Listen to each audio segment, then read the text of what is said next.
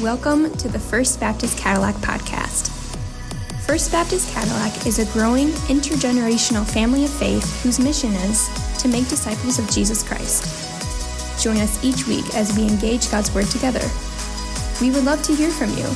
Please contact us at firstbaptistcadillac.org or text WELCOME to 231-261-1112. As we dive in this morning, let's talk about some real life stuff, okay? And the real life stuff is this on the screen. Subway or Jimmy John's? Where are my Subway people? If you had to choose this morning, raise those hands high. You are my Subway people. All right, put those down. Where are my Jimmy John's people? Ooh, it's close. It's close. Now, of course, the real answer to the question would be the Blue Heron Cafe. Right? But I didn't want to lump their superior quality of that establishment with the others. Blue Heron is in a class by itself. And I highly recommend the lunch special where you get sandwich, soup, salad, and a cookie. Okay? All together. So, anybody hungry yet? All right.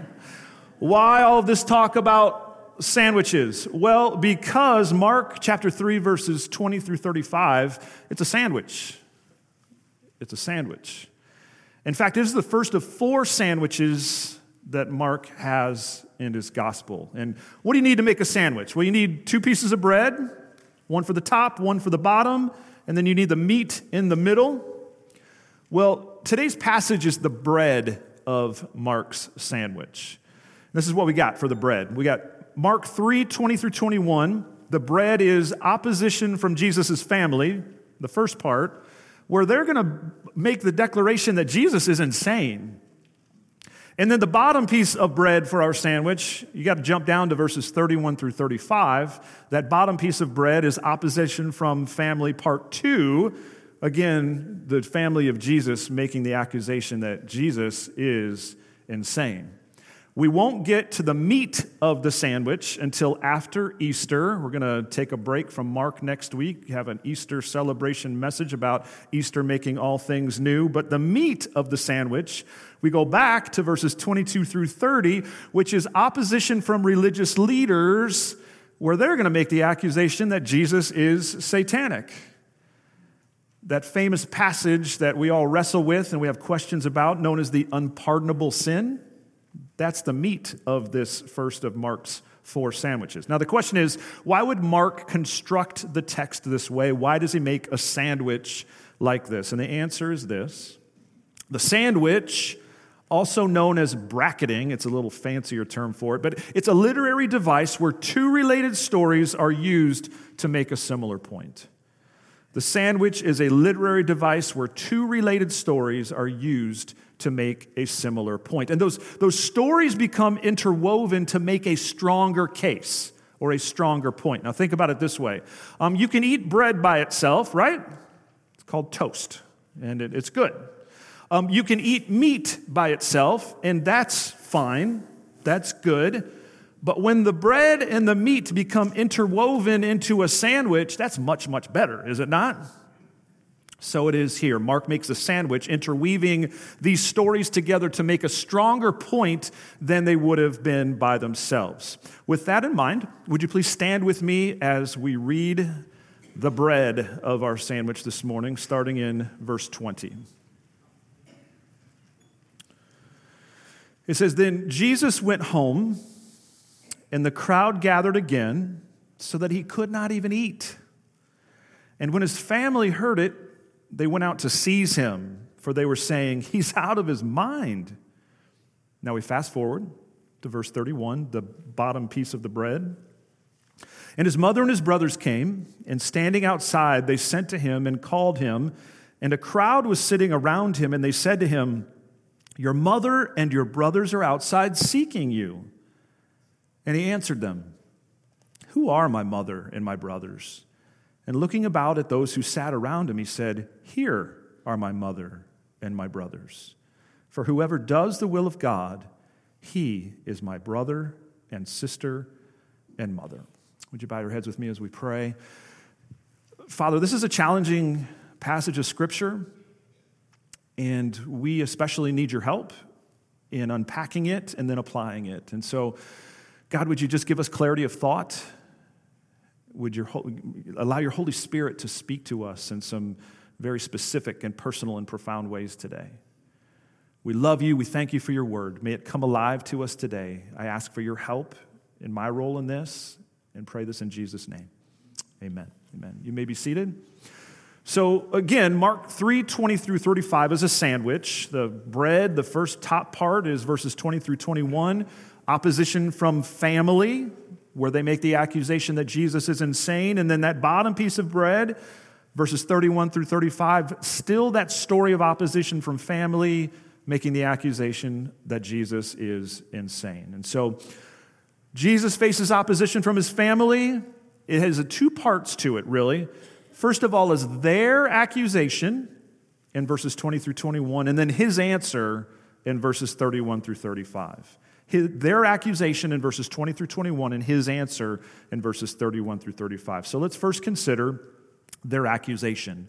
And back in verse 20, the text very simply says, "Then Jesus went home." Where was home for Jesus at this point? Where was his home? Well, it was Capernaum.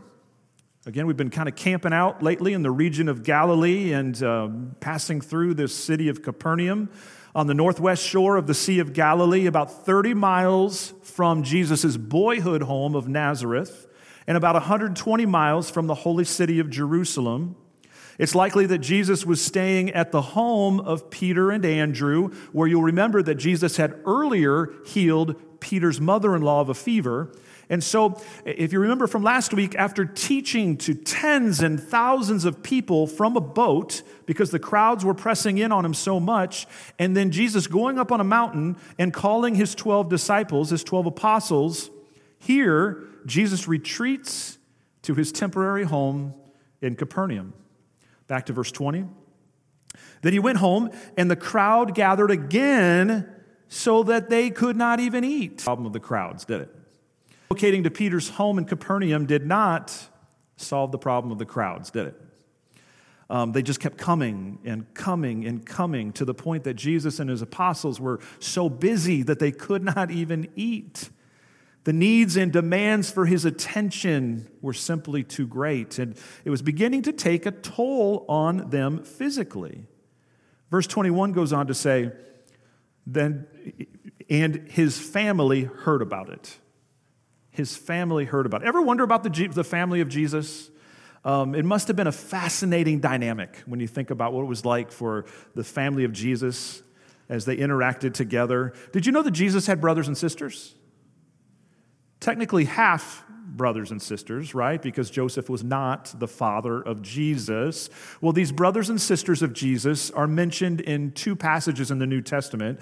First of all, Matthew 13:55. It says, "Is not this the carpenter's son? Is not his mother called Mary? Are not his brothers James and Joseph and Simon and Judas?"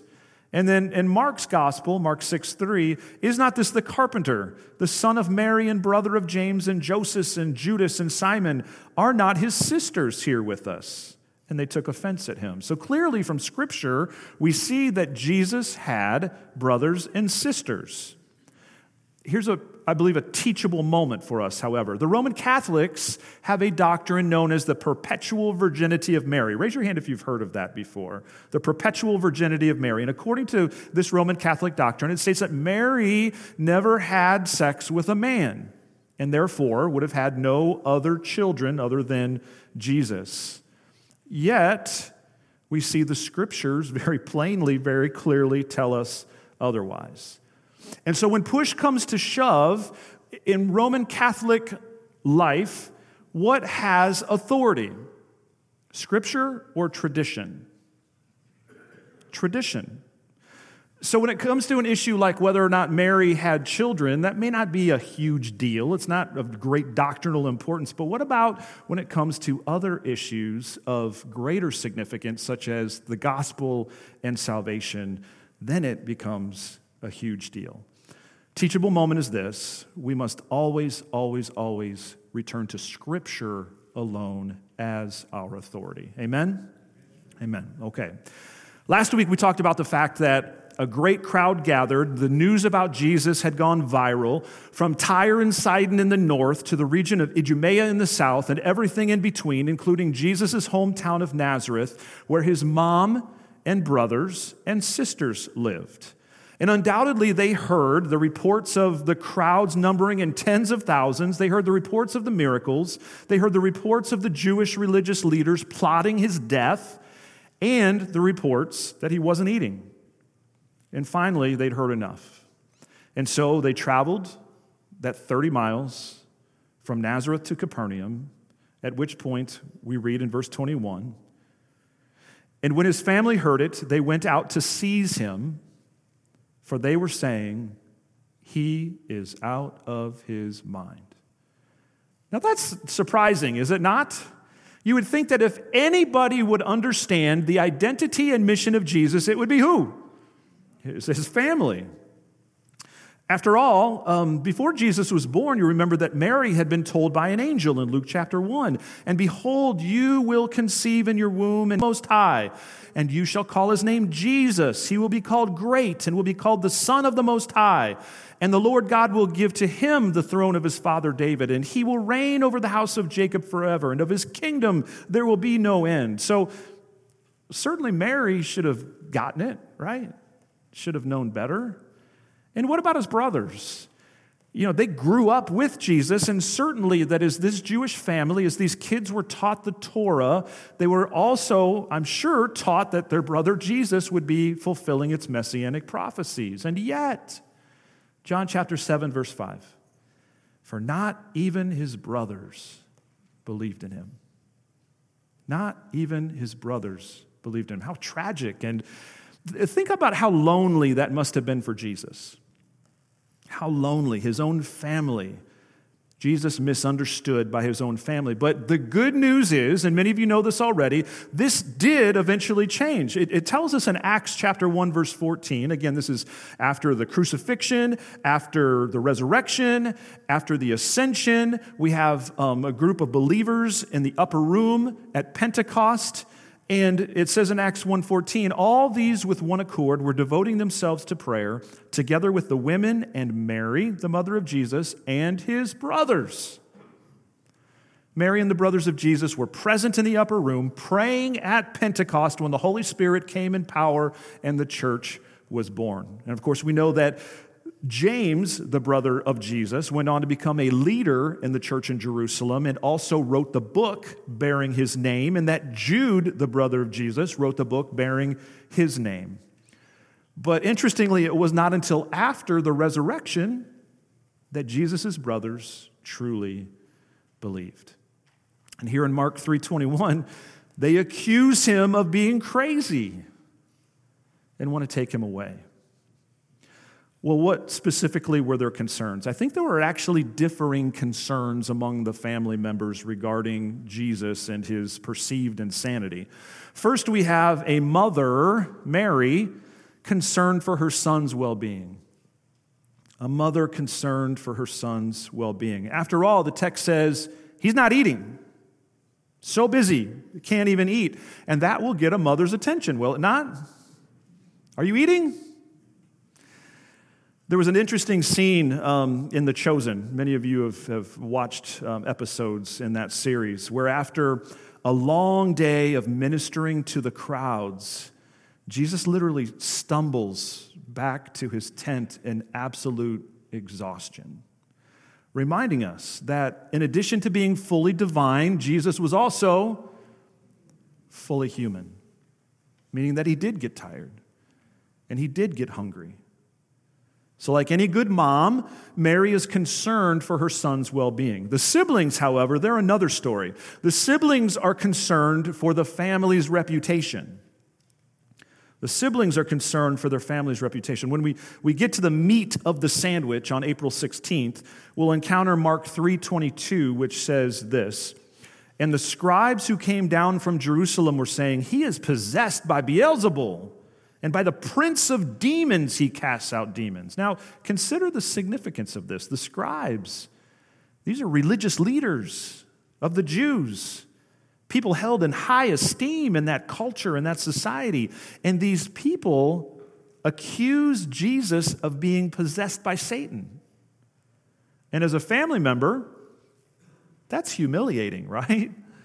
That's a terrible reflection on the family name. And so they don't like that one bit. They don't want to be associated with it. So they accuse Jesus of being crazy, and they come to take him away. Which brings to a close the top piece of bread of our sandwich, which is their accusation. Now we move on to the bottom piece of bread, his answer.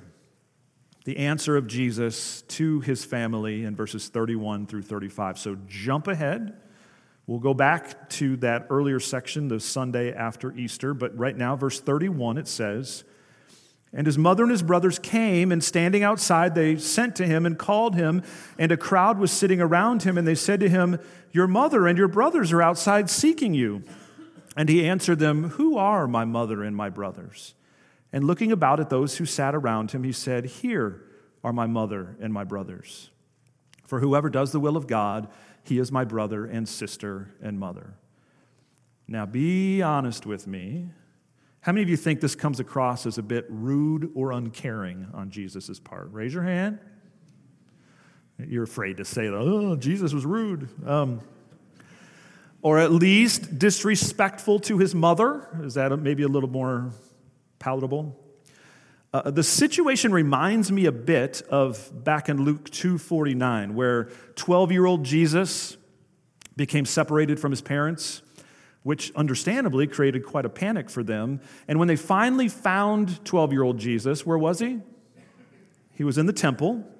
And it says in Luke 2:48, "And when his parents saw him, they were astonished.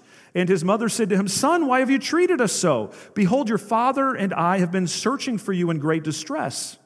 And he said to them, 'Why were you looking for me? Did you not know that I must be in my father's house?' And they did not understand the saying that he spoke to them." Well, I think we've got a similar situation here in Mark 3, where Mary and the brothers, they don't understand. And so Jesus has a choice to make at this point amidst the standing room only crowd in Peter's house. Here are his options, I think, as I see it. Option number 1, go with Mary and his brothers. But what's the problem with that option? Well, he then appears to affirm their accusation that he's crazy, right? That he's insane. The religious leaders will say, "Aha! Who knows Jesus better than his own mother? She thinks he's crazy and has taken custody of him. That explains everything," right? Well, clearly that's not an acceptable option. Option number 2, use their request to see him as a teachable moment. Use their request to see him as a teachable moment, and that's what Jesus chooses to do. Jesus uses this as an opportunity to teach 3 truths about the heavenly family in contrast to the earthly family. Let me say that again. Jesus uses this opportunity to teach 3 truths about the heavenly family in contrast to the earthly family. First of all, the heavenly family is preeminent. The heavenly family is preeminent. By preeminent, I mean that it takes priority over our earthly families. And that's hard for us to swallow in this culture, all right? We put our families way up there. And in a certain sense, we should, but listen carefully. Listen to some shocking statements that Jesus made. First of all, in Matthew 10:37, where he said, "Whoever loves father or mother more than me is not worthy of me. And whoever loves son or daughter more than me is not worthy of me." Again, that's hard to take. That's very countercultural for us. That's not typically how we think. Well, how about this one? If you thought that one was hard, Luke 14:26, Jesus said, "If anyone comes to me and does not hate his own father and mother and wife and children and brothers and sisters, yes, even his own life, he cannot be my disciple." What do we do with that? Are we really supposed to hate the members of our earthly families? Well, I think to truly understand the point that Jesus is making here, and I believe he's using hyperbole or overstatement to make a very important point, it's helpful perhaps for us to look at the positive side of his point. This is the negative side of that coin. The positive side of it is this: so much. Jesus, so much that everything else, including our earthly families, pales in comparison. We are to love Jesus so much that everything else, including our earthly families, pales in comparison. Now, does that mean we are to neglect our earthly families? Absolutely not. The scriptures have a lot to say to us about the stewardship of our earthly families, how husbands and wives are to love each other, how we are to parent our children, how we are to provide for our earthly families. A lot to say. You'll remember that at the end of his life, when Jesus was hanging on the cross, John 19:27, then Jesus said to the disciple, "Behold your mother." And from that hour, the disciple took her to his own home. Interesting that even in death, hanging from a cross, hands nailed to the cross, feet nailed to the cross, in the midst of it all, what's Jesus concerned about? His mom. His mom. He wanted to make sure that she was going to be taken care of. Again, emphasizing for the fact of us that our earthly families absolutely do matter. Further, the Apostle Paul wrote in 1 Timothy 5:8, "But if anyone does not provide for his relatives, and especially for members of his own household, he has denied the faith and is worse than an unbeliever." Strong words from the Apostle Paul. So clearly, according to Jesus, our earthly families matter. We are to invest in them, steward them, love them, take good care of them. However, the heavenly family, the family of God, brothers and sisters, that is preeminent. In part because while earthly families are temporary, heavenly families are eternal. Did you know that? You know, it's an interesting thing. Christy will be my earthly wife until death do us part. But she will be my heavenly sister for all eternity. Right? Such is the nature of the heavenly family, and Jesus teaches that it is to be preeminent. It is to have priority. The second lesson that Jesus teaches about the heavenly family is this: the heavenly family is open to all. The heavenly family is open to all. Look again at verse 35. He says, "For whoever does the will of God, he is my brother and sister and mother." That word, whoever, is a beautiful word. It tells us that the heavenly family is open to anyone and to everyone. No disqualifiers. It doesn't matter where you've come from, where you've been, what you've done, whether you're rich, whether you're poor, what race you are. None of it matters. There is a place in the heavenly family for you. It is for whoever. The means by which we enter the heavenly family is found in Romans 8:15. It says, "For you did not receive the spirit of slavery to fall back into fear, but you have received the spirit of adoption as sons, by whom we cry, 'Abba, Father.' The Spirit himself bears witness with our spirit that we are children of God." So we enter the family of God, the heavenly family, through adoption. God chooses us. We respond to his gracious offer to be saved, turning from our sins and turning to him alone for forgiveness, at which point we become children of God with all the rights and privileges thereof, including inheritance. Isn't that awesome? My God owns everything. I'm counting on a really good inheritance. So, Jesus is in the midst of using this as a teachable moment as his family seeks him, as they accuse him of being insane. He's teaching three truths about the heavenly family. The heavenly family is preeminent. It is eternal. It is to take priority. The heavenly family is open to all. And number three, the heavenly family is obedient. The heavenly family is obedient. Whoever does the will of God. Whoever does the will of God, he is my brother and sister and mother. In Mark 3, let's just be blunt. Mary and his brothers were not aligned with the will of Jesus, were they? They were acting in ways inconsistent with members of the heavenly family, contrary to Jesus, contrary to his will. And so Jesus rebukes them in this teachable moment.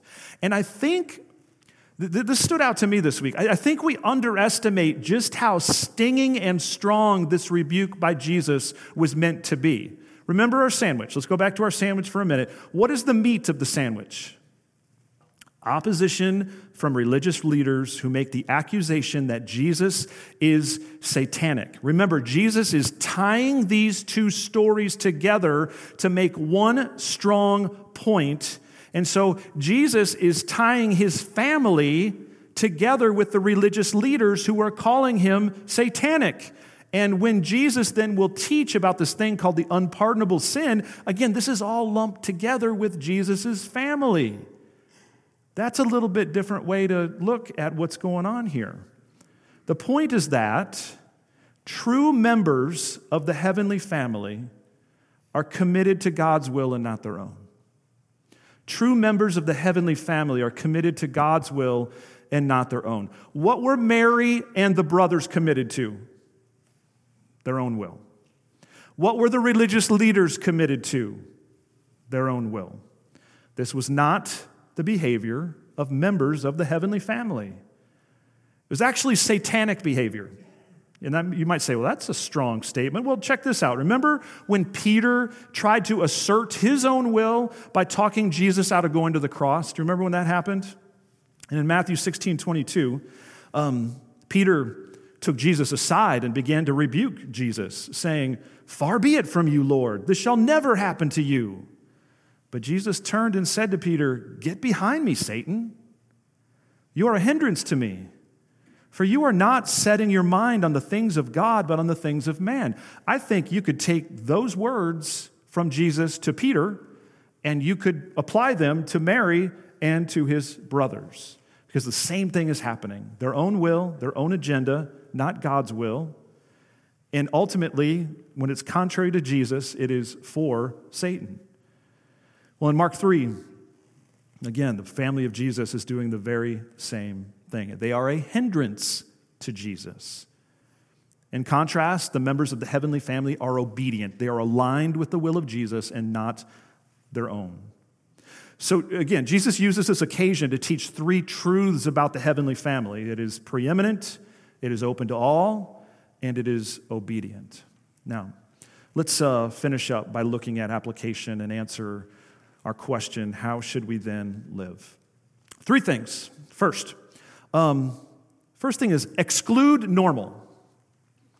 Exclude normal. Ever feel like you're this picture right here? Square peg, round hole, like you just don't fit in this world? Like Jesus was square. You should, right? You should. That's how Jesus was. Square peg, round hole, didn't fit. 1 Peter 2:11 reminds us, "Dear friends, I urge you as foreigners and exiles to abstain from sinful desires which wage war against your souls." I want you to zero in on those words, foreigners and exiles. Some of your translations will read strangers and aliens. The whole idea is we don't belong here. This world is not our home. So stop trying to be normal. Normal is not godly. Normal is not like Jesus. Jesus was abnormal. We need to be abnormal. The world's values and systems run contrary to the kingdom of God. And so as members of the heavenly family, we will naturally be out of step with the world. Again, square pegs, round holes. So don't lament this. Don't fight this. Embrace it. Celebrate it. Understand that part of what it is to follow Jesus is to be viewed as weird from the world's perspective. And if you find yourself fitting into the world pretty well, let that be a warning sign to you. Your identity is to be that of a foreigner and exile, a stranger and an alien, not a comfortable resident.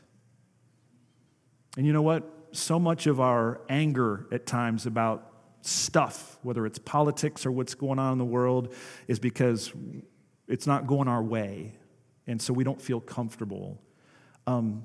It's okay for us to be uncomfortable and for us not to fit in, for us not to get our way. So, exclude normal. Number 2, expect to be misunderstood. Expect to be misunderstood. Just as Jesus was misunderstood. Just as Jesus was misunderstood even by his very own family. Have you ever been misunderstood by your family because of your faith? It's painful. It's hard. Interestingly, some of the greatest heroes of the faith were misunderstood to the point that they were labeled insane, just like Jesus. The Apostle Paul, he received such an honor in Acts chapter 26, verse 24. It says, "And as Paul was saying these things in his defense, Festus said with a loud voice, 'Paul, you are out of your mind. Your great learning is driving you out of your mind.'" Jesus was accused of being crazy. Paul was accused of being crazy. And then further, D.L. Moody, the great evangelist, he was known as Crazy Moody because of his zeal for the Lord and evangelism of the lost, because he lived his life out of step with the world. That's why he was called Crazy Moody. And so likewise, church, we should expect to be misunderstood. We should expect at times to be labeled as crazy, just like Jesus, Paul, and D.L. Moody. That's pretty good company, right? And that misunderstanding, as you know, might just lead to division in your earthly family. Boy, that's hard. Listen to the words of Jesus in Matthew 10:34. Jesus said, "Do not think that I have come to bring peace to the earth. I have not come to bring peace, but a sword. For I have come to set a man against his father, and a daughter against her mother, and a daughter-in-law against her mother-in-law. And a person's enemies will be those of his own household. Whoever loves father or mother more than me is not worthy of me, and whoever loves son or daughter more than me is not worthy of me. And whoever does not take his cross and follow me is not worthy of me. Whoever finds his life will lose it, and whoever loses his life for my sake will find it." That's a big dose of reality. The truth that our participation in the heavenly family just might create division in our earthly families. But then Jesus encourages us with these words from the Sermon on the Mount. If you're experiencing that firsthand right now, be encouraged with this. Jesus said of you, "Blessed are you when others revile you and persecute you and utter all kinds of evil against you falsely on my account. Rejoice and be glad, for your reward is great in heaven, for so they persecuted the prophets who were before you." If you're being persecuted, if you're experiencing that kind of division that we're talking about, if you've been labeled as crazy or weird or abnormal because of following, blessing will remain. Because in God's eyes, you are blessed, and his blessing will remain on you. There's nothing better than the blessing of God. And so, exclude normal, expect to be misunderstood. Number 3, experience the family of God. Boy, how we underestimate the significance of the family. I hope that as we're looking at this, you're like, oh, wow, that puts a whole new perspective on the significance of the church. The family of God, its preeminence, its priority. As we said earlier, the place where this begins is adoption, to respond to God's gracious invitation to salvation, to turn from your sin, to turn to Jesus alone for forgiveness, receiving him as both Savior and Lord. And when that happens, I love this, check this out. When that happens, you have the privilege of being able to call the creator of the universe Abba. Abba, a word which is perhaps best translated as Papa. Papa. And you are then placed in his family, his heavenly family, that will exist for all eternity. You have brothers and sisters all united by the same thing, Jesus Christ, the Son of God. And it says this in 1 John 1:7. I think this, in context today, this will make so much sense. 1 John 1:7 says, "But if we walk in the light, as Jesus is in the light, we have fellowship with one another. And the blood of Jesus, his Son, cleanses us from all sin." Some of you have experienced this firsthand, where the reality is that you have a far deeper relationship with members of your heavenly family than you do with your earthly family, right? Well, why is that? How could it possibly be that we have deeper fellowship with members of our heavenly family than with our earthly family? Because of this verse. What fellowship can light have with darkness? True fellowship is only possible when we are united in Jesus. He is what unites us. He is what brings us together. When you share that in common, you have everything in common that is necessary. I can hang out with somebody that, I like sports. I don't do like stuff with my hands, like builds, like manly stuff, I do other stuff, but I can hang out with anybody, even somebody who's very different than me, because we have Jesus in common. That is the light that brings us together in unity. And young people, this is precisely why God's word says, do not be unequally yoked with unbelievers. Because you will not experience the fellowship and marriage that God intended for you, because light, darkness doesn't work, doesn't go together. God intends for light and light to encourage and to exemplify fellowship together. Therefore, church, experience the family of God in its fullness. Invest in those relationships. Make it the priority that it is meant to be. Serve one another in love. Now, that being said, it is a family. And family's hard. Family involves hurt. And if you invest in the family of God, guess what? You're going to get your feelings hurt. Your pastor is probably going to hurt your feelings at some point in time. People are going to let you down. Experience sanctity. But that becomes the incubator, that becomes the test tube whereby we experience sanctification, where we grow in holiness, where we grow to become more like Jesus. And it is here that we learn to forgive. It's here that we learn to extend grace and mercy. It's here that we learn to serve. It's here that we learn, when we don't get our way, not to be bitter and grumpy about it. Such is the preeminence of the family of God. So, exclude normal, expect to be misunderstood, and experience the family of God. Would you pray with me? Father, forgive us for the times when we have been satanic, when we have insisted on our own will rather than the will of Jesus, and we've actually been a hindrance to his purposes, just like Peter was, and Jesus said, "Get behind me, Satan." And in essence, just as he made the same statement to his mother and to his brothers, God, forgive us for insisting on our way rather than your way, building our kingdom rather than your kingdom. And then, God, may you encourage someone here this morning who's struggling with discouragement because they don't fit in this world. Would you just reaffirm that that's okay? That's the way it's supposed to be. And God, for those who are experiencing family division because of their faith, God, would you bring comfort to them? And I pray for salvation for those family members, that they might experience the true fellowship of the family of God through Jesus Christ. And God, for all of us, may you revolutionize our view of the heavenly family and its significance in our lives and the role that we are to play in each one another's lives. We are to be interdependent. We need each other. God, help us to function in that way. And that doesn't happen by just showing up on Sunday and consuming. It happens by investing time, energy, relationship. So God, for where there is needed conviction of that this morning, I pray that you would do that. Overall, God, we just thank you for adoption into your family. We thank you that we can call the creator of the universe Papa and know you intimately.